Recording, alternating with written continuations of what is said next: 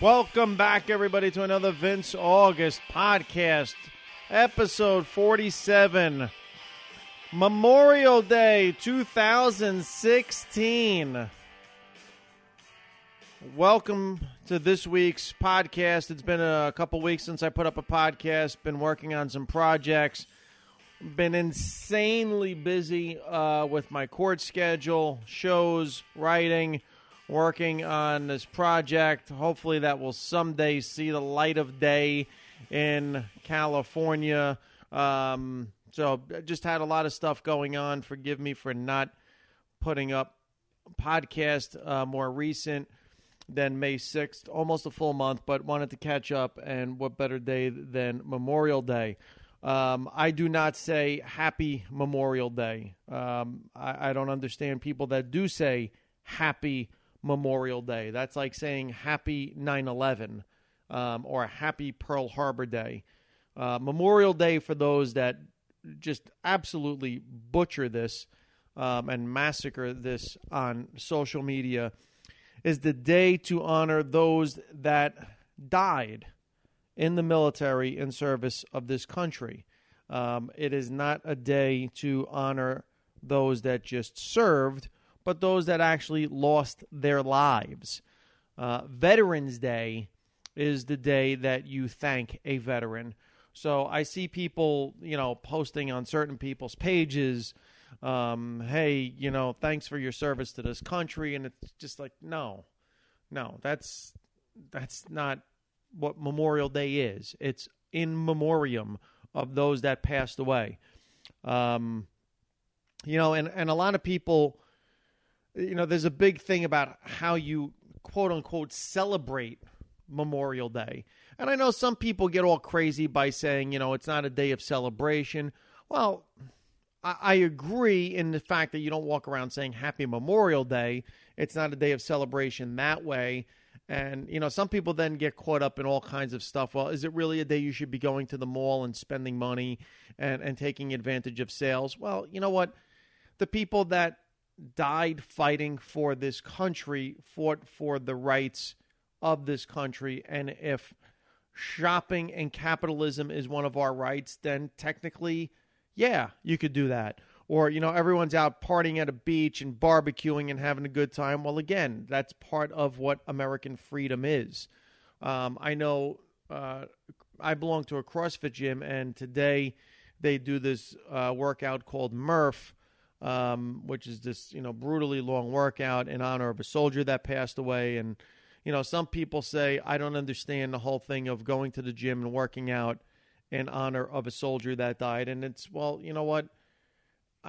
Listen, however you remember it is how you remember it. If, doing a workout, like there's a lot of runs that memorialize people. There's 5Ks and 10Ks that are in honor of people.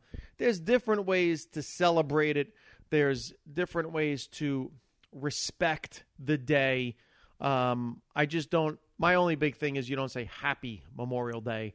I think you should just understand what it is, or post thank you to someone who's still living that served and say thank you for your service. It's to honor those that actually lost their lives in service. And in this country, to put it in perspective, for a long time, we had a draft in this country, and no one was exempt from the draft. It wasn't until the later wars, Korea, Vietnam, that people started putting in for exemptions. World War I and World War II, professional athletes, big-time professional athletes, like the biggest names in their sport, Ted Williams, were going off and fighting in wars. There was no deferment. There was no, I'm not serving my country. There was a point in time where, when your country called upon you, World War I, World War II, you basically ran into basic training to go fight. Things changed. Korea was another war that, again, was very much supported by our country. It wasn't really until Vietnam where you started having conscientious objectors. I think the biggest name that we know of in sports would be Muhammad Ali. who refused to fight in Vietnam. And then, of course, as things progressed, now all of a sudden you see all of Congress and Senate and their sons, who got deferments, and all of a sudden, we're talking Donald Trump, who didn't serve, and this one who didn't serve, and, of course, John Kerry did, and John McCain did. It's interesting to note how things have changed over the years. The one thing that was a significant change is we became a full volunteer military, which means, the people that fight in our armed services for this country do so by their own volition. And anytime you sign up for something that you're almost guaranteed to get thrown into harm's way for a cause, a belief, and to put your life on the line for someone that you basically meet in basic training, who you get put into a platoon with and would sacrifice everything for the person next to you, is such an incredible testament to what our military is. It's such an incredible testament to humans put in a situation where you literally put your life on the line for another human being and a cause. You have to have such a tremendous amount of respect for those people. And to see what I saw in the news, that war memorials and flags that were put up and crucifixes that were put up that were desecrated in 4 cities across the country, you have to be a special kind of stupid. You have to be a special kind of sick to not honor the memory or to dishonor the memory of those who served. You don't want to honor it, that's fine. Again, how you celebrate, and celebrate again is not a good word, how you memorialize those who served today and lost their lives, that is up to you. But to dishonor those that laid down their life for a cause, for strangers, for a way of life, to dishonor that, again, you're a special type of stupid. You're a special type of moron. You're a special type of lowlife like no other person that exists in our society. So if you did happen to read up on those stories, that's just my take on it, and Google it. By the way, this broadcast is done on actual May 30th, 2016, Memorial Day. Google the stories. United States, I think Kentucky was one of the cities I saw. I think there was a city in Ohio where there was veterans memorials desecrated by people. Take a look at it. It just shows you that we have a certain type of degenerate in this country that just I don't even understand. Me personally, I happen to live by a park that I walk my dog in 3, 4, sometimes 5 times a day, called Veterans Park. There is a statue set up in honor of, quote, the soldier. It's not any specific soldier, but soldiers that have served, and it has all the different wars listed on a plaque. And normally what I go do is I kneel down and say a prayer of thanks to those that lost their lives in service. I normally try to pick out a name of a service person that stands out, not because they're necessarily pop culture popular, but just that I've read about. And the two that normally pop into my head are Master Sergeant Gary Gordon and Sergeant First Class Randy Shigart. They were Delta officers that fought in Mogadishu. If you ever saw the movie Black Hawk Down, they were the 2 Deltas in a Black Hawk that were asking continuously to be lowered to a crash site to protect a pilot who had crashed his Black Hawk.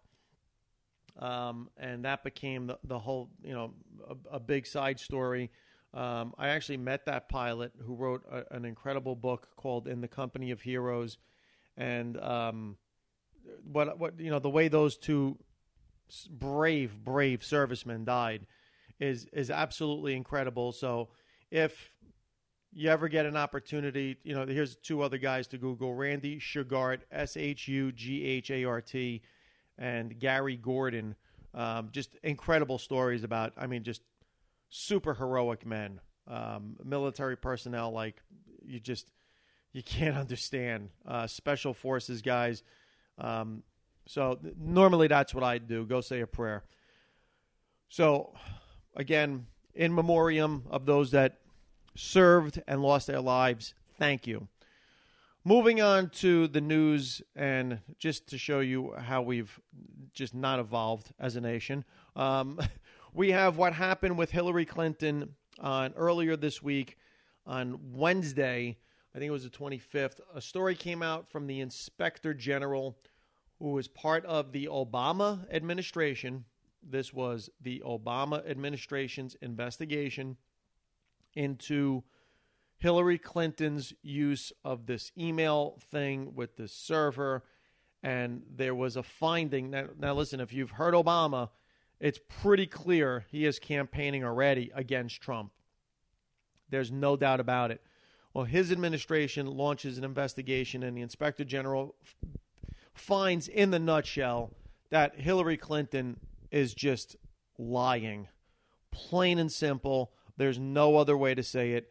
She is lying point blank to the American people when she says that having this personal server in her house was allowed. It wasn't against the rule. It's a lie. She knew it was against the rules. She knew what she was doing. She knew that she had a personal server set up to hide correspondence from people. There's certain things she did not want to be as part of the government email, and she had her own personal email. She withheld information. She lied about her knowledge. She lied about not knowing the rules. She lied about the fact that, well, it didn't apply to other secretaries of state, so it certainly didn't apply to me, and I didn't realize there was a change in rule. Basically, it's all a lie. MSNBC really showed a non-biased point of view of the story. I guess if you watch the different news channels, CNN is clearly pro-Clinton. Fox is clearly pro-Trump. MSNBC, I guess they're kind of Bernie Sanders-ish. I think they tend to lean more left than they do right. They certainly don't lean Trump. So for them to come out and bash Hillary the way they did, and basically, they sat there as if, you want to talk about in memoriam, as if everything she said and done for the past couple of years with regards to this email server was just like, oh my God, I'm in shock. She lied. She lied to us, and she continually lies, and she still stares at the camera and lies, and we can't believe this. I'm trying to figure out how disingenuous that is, because, this is the MO of the Clintons. Bill waved his finger at the camera and lied on an issue that was just, the Monica Lewinsky issue. Let me put it to you this way. I didn't care whether or not the guy was having an affair, but once you got called on it, don't lie. Just say, hey, listen, this is between me, my wife, and Monica Lewinsky, and I did not put the country in any danger or jeopardy. You know what? This is a personal matter, and I'm going to take care of it. If the guy says that, there's never an issue. But once you start waving your finger, I did not have sexual relations with that woman, lie upon lie upon lie. And listen, this guy did it with a bunch of women. National Organization of Women does nothing. That was the thing that bothered me about Clinton and his whole administration. And Hillary is no different, which basically leaves us right now with where we are. Hillary is 76 delegates away pretty much from locking up the Democratic nomination. The only tricky thing about it is if she gets indicted, because the Inspector General's report basically said she's lying, and with her use of the server and her failure to provide information, it actually shows intent. And because of the intent, it would rise to the level of a felony, which therefore makes her subject to an indictment. So Bernie Sanders, first of all, Bernie Sanders, please don't drop out. Second of all, I don't think he will drop out. I think he's going to stay in this race to the very end because he doesn't know what's going to happen to her. Nobody knows. And he wants to be there just in case. And thank God, because, we need a reasonable candidate that's just better than what we have so far. And again, I'm not a huge Bernie supporter, but just right now the choice to me is, this is the way to look at it. Okay, we have Clinton on one side, Trump on the other. So with Clinton, you know what? Do it in this terms. How about we do it this way? If you had to get into a relationship with somebody, if you had to marry somebody, date somebody, you had to have a personal, close relationship with somebody, and you knew that somebody was a liar. They lied. They will say and do anything at any point in time to get what they want. That's Hillary Clinton in a nutshell. Let's not kid ourselves. Hillary Clinton is a liar. Would you rather be in a relationship with somebody who's an outright liar, or you have Trump on the other side who doesn't seem to ever doesn't ever seem to explain what he's going to do, how he's going to do it, which is why it's so really difficult to attack him and debate him, because whenever you ask him how he's going to do something, it's always, we have wonderful people, this is going to be great, I'm tired of losing, aren't you tired of losing? He never gives you an answer. So, would you rather be in this relationship with somebody who's outright lying to you, or with somebody that you don't really know what you're going to get from in this relationship? They're promising you the world. You don't know if they can deliver. It's just a complete unknown. And given the two choices, listen, gun to my head, Clinton or Trump, I got to tell you, especially with what happened this week, it seems like the more Clinton is around and the more she talks and the more she does things, the more she puts her foot in her mouth and the more she just looks worse. I got to tell you, I'm leaning Trump right now, which is really, really sad that this is what I'm left with to vote for. But this is what it's coming down to. I can't see myself aligning with somebody who's just an outright liar. And that's Hillary Clinton. She's a liar personified. Moving on. Barack Obama goes to Japan, and people are saying it's not an apology. People are saying it is an apology. All right, let's get to the apology aspect of it. For those out there saying, what is so wrong with Barack Obama apologizing for the sins of our forefathers? What is so wrong with, going to Japan and saying, we apologize for dropping 2 atomic bombs on Hiroshima and Nagasaki? You know what? It wasn't the right way to do. It was a mass elimination of human lives and was completely wrong in every aspect. And we apologize for that. And some people say, what's so wrong with saying I'm sorry? Here's the thing with that. If you want to do that, at least do it under the, I'm trying to find the right word here. At least do it where it's two nations, because we have a great relationship with Japan. It's not like we're mending fences with Japan. We already have the relationship established.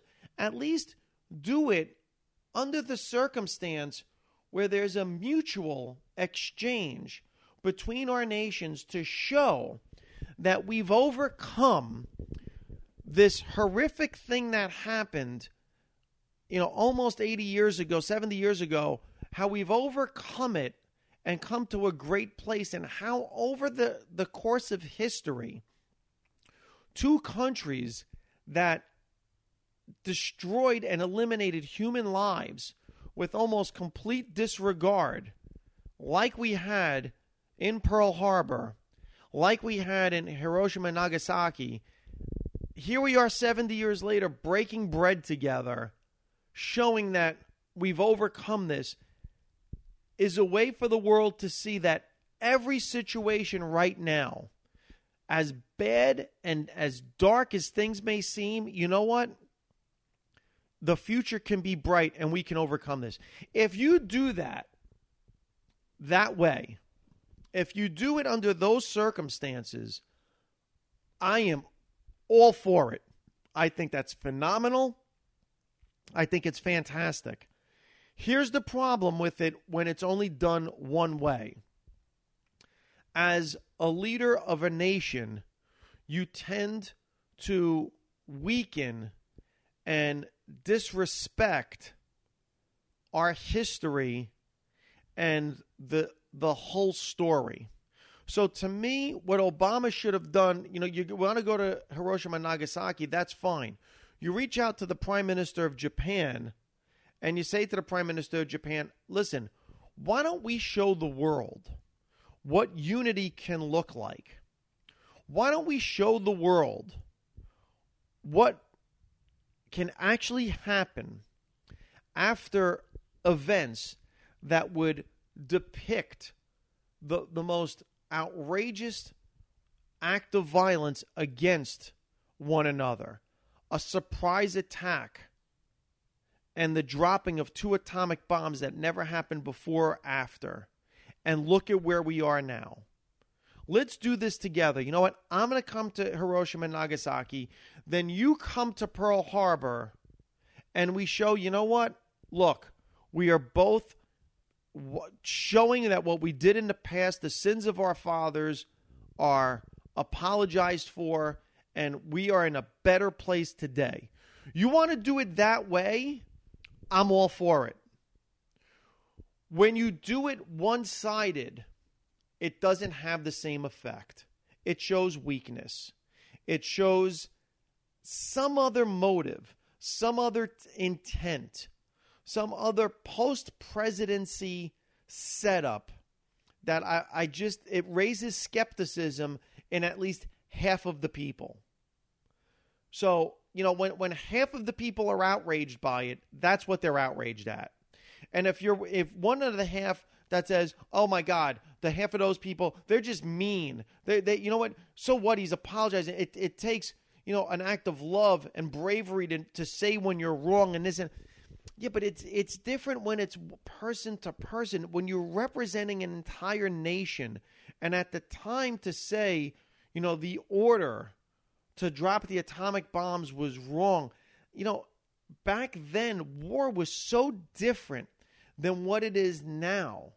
The Geneva Convention and all of the rules of war and engagement didn't exist then the way they do now. And to do this revisionist history apology is really misplaced, because you can't today judge something that happened then and sit back as a president and say, you know what, here, I'm going to make amends for what, because unless you were born alive and living during that time, it's impossible to have an appreciation for the culture, the nature of events, the time, everything was going on. You have to have a feel for it.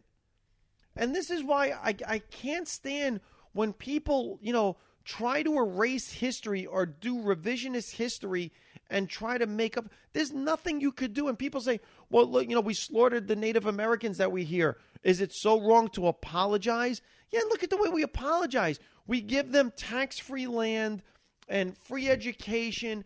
It's almost like, are you kidding me? This is the way you're going to come back and apologize for wiping out a people and almost committing a genocide? I'm sorry, but that's so nominal in nature. It's so inconsequential when you look at the greatest.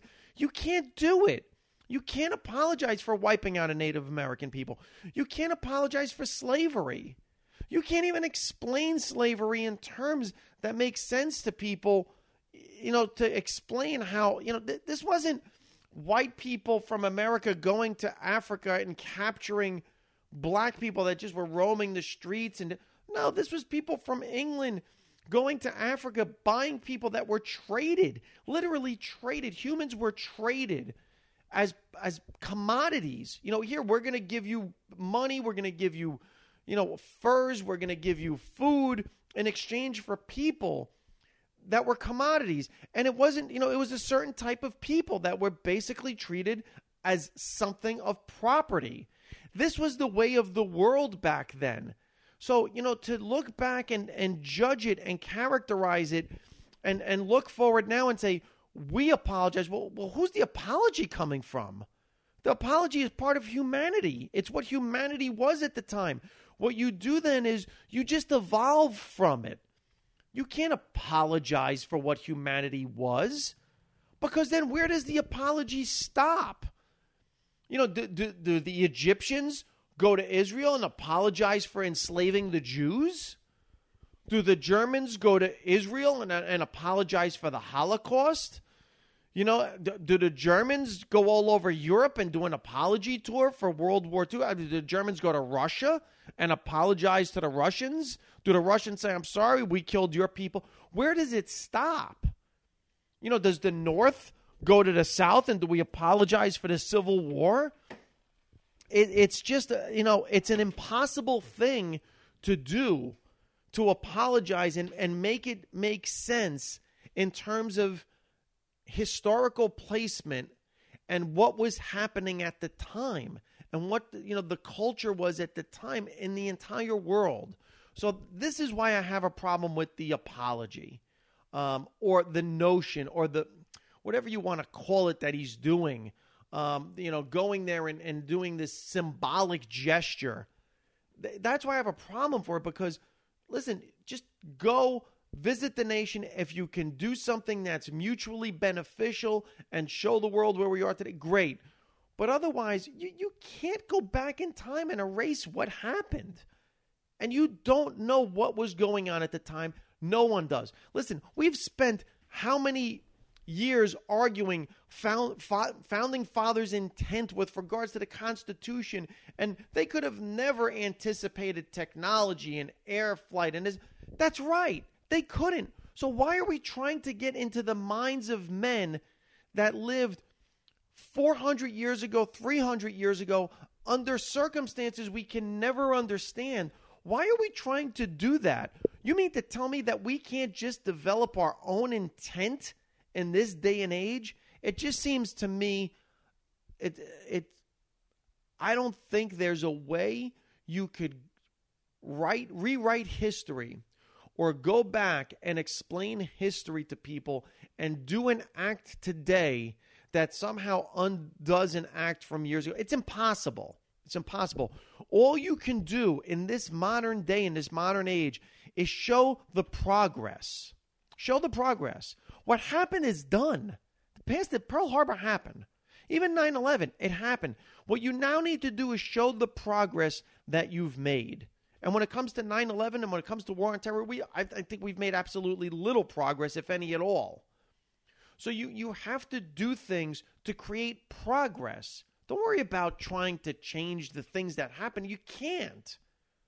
Just work on progress moving forward. How can we fix the situation today? And there's no situation to fix with us in Japan. So that's why I had a problem with the whole thing. Sticking with Obama, and I don't know if this is really tied to Michelle Obama or not, but I saw something on the internet with regards to wearing orange, with regards to awareness as to shootings and gun violence, and what this all means. So there's this 2016 campaign to wear orange, and it's moms, and I saw someone tagged Michelle Obama in it, and mothers against gun violence and all of this other stuff, and the Second Amendment, and it's all happening this week, June 2nd, and it's a National Gun Violence Awareness Day.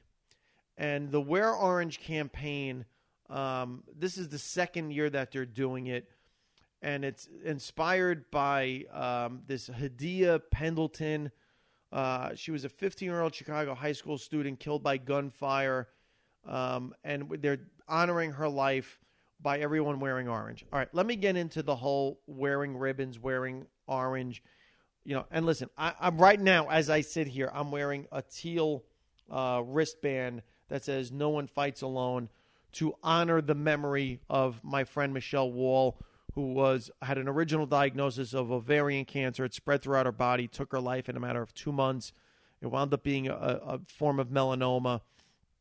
And I wear this bracelet to remind me of her. And again, this is a memoriam. And this podcast is turning into this memoriam and again, honoring people and, how you bring awareness to things. And to me, on June 2nd, you could wear all the orange in the world.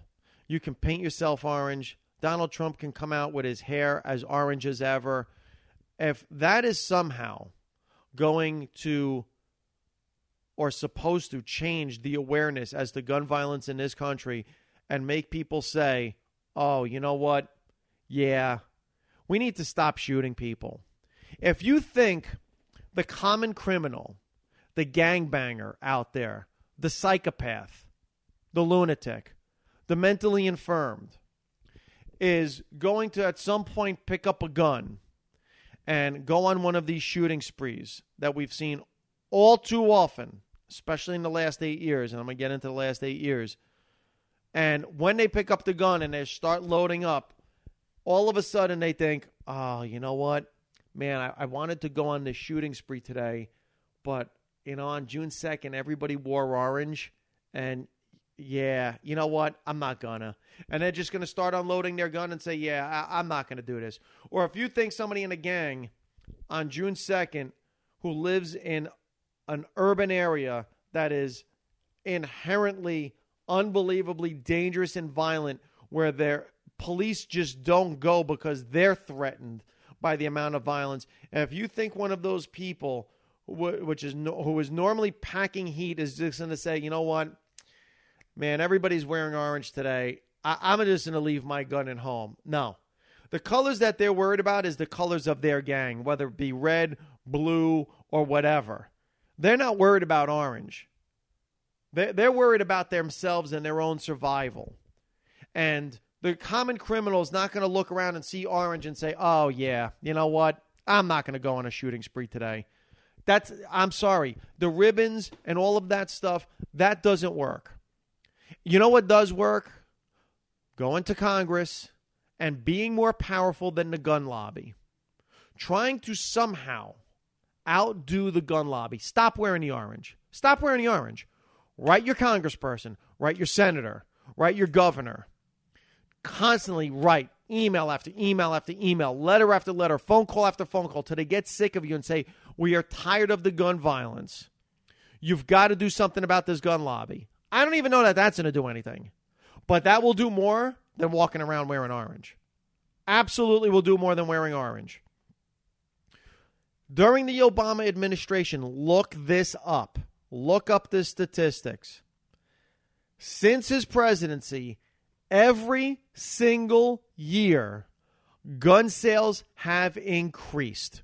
2008, they went up in 2009. They went up in 2010 over 2009. Up in 2011 over 2010. 12 over 11. 13 over 12. 14 over 13. Every single year of the Obama administration, from the day he took office, gun sales have gone up. And remember, he had control of the House and Senate his first 2 years. He could have done magical work with gun reform. He didn't. He could have signed an executive order and nobody would have overdone it those first 2 years. He didn't do it. Not only did he not do it, but on his Asian tour, Barack Obama was just in Vietnam and lifted the embargo of trade with Vietnam for the purpose of doing one thing: selling weapons. So I don't want to hear Michelle Obama. I don't want to hear Democrats. I don't want to hear the liberal left telling me about how you're against guns and gun violence, because you've done nothing. And in fact, during the Obama administration, gun sales have gone up. Now, the reason they go up is because everyone's afraid Obama's going to take the guns away. because he gives all these speeches and comes out and says how we need to have all this reform. So his speeches actually trigger higher sales. He's actually better off saying nothing than scaring people into thinking he's going to do something when he really can't do anything because the gun lobby has everybody in their pockets, and actually increasing the sales. It's almost worse what he does. It's almost worse. So this notion of wearing orange, this notion of wearing red, the ribbon thing, the bumper sticker to give autism awareness, and listen, trust me, this country, the 50% of it that's absolutely stupid and self-absorbed that doesn't care, you could walk past them with a spray can of paint and paint their face orange and they won't know what the hell it means. Okay? There's a portion of this country that doesn't care. Then there's another portion of this country which has absolute awareness of everything, raise money, try to make a difference. Again, it's that whole thing of what do you do to memorialize something? What do you do to bring awareness to something? Do you do a gesture, or do you actually raise money? Do you actually write a congressman? Do you actually write a senator? Do you actually, post blogs and give out information? Or do you do this gesture thing that really doesn't make a difference? This symbolic gesture that has really no impact on a change at all. Again, it's a fine line, man, between, we're here, look at us, we're doing something great, and actually doing something great.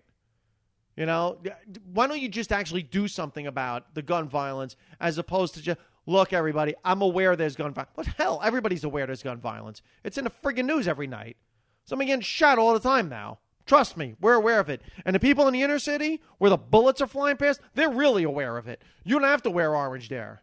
The only orange they're concerned with is the jumpsuit that the person who's pulling the trigger may eventually wear. That's the only orange they care about. So, last story. I'm going to end on the Cincinnati Zoo and the silverback gorilla that was shot. If you haven't seen the story, it's been all over the news.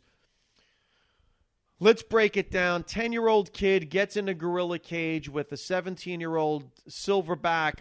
I think there's 800 of them in captivity, maybe 2,000 in the world. Just from what I've seen from the news stories. Don't quote my numbers. I'm just throwing out what I've seen, what I can recall. Probably less than 2,000 in the world. Well, we happen to have one that's in the Cincinnati Zoo. Originally, it was in the Texas Zoo. They moved it to Cincinnati. Kid gets into the enclosure. There's a 10-foot barrier. Kid gets in. Gorilla is by the kid. Gorilla then in video seen dragging the kid through the water. Stops. Gorilla then drags the kid again. Gorilla shot.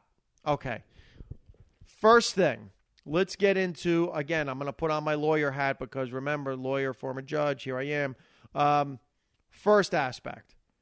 If you own and operate a zoo and you have an endangered species that is violent and a kid can penetrate that enclosure, you are completely negligent. Your enclosure sucks. How about that? What you've set up for this silverback gorilla is barely an enclosure. Okay? Terrible job setting up this quote-unquote enclosure. Awful job. Okay, because if this little kid can get in there, then I'm sure pretty much anybody could have penetrated this gorilla enclosure. Okay, first part. So Cincinnati Zoo, terrible job. Parent, you're at a park with wild animals, vicious wild animals. I don't know how you lose sight of your kid long enough for the kid to get into an intricate enclosure that's meant to keep an endangered, violent animal in it. But as a parent, you suck as bad as the zoo in terms of keeping control of a situation. Okay. So parent, fail. Zoo, fail. Let's get to the gorilla in captivity.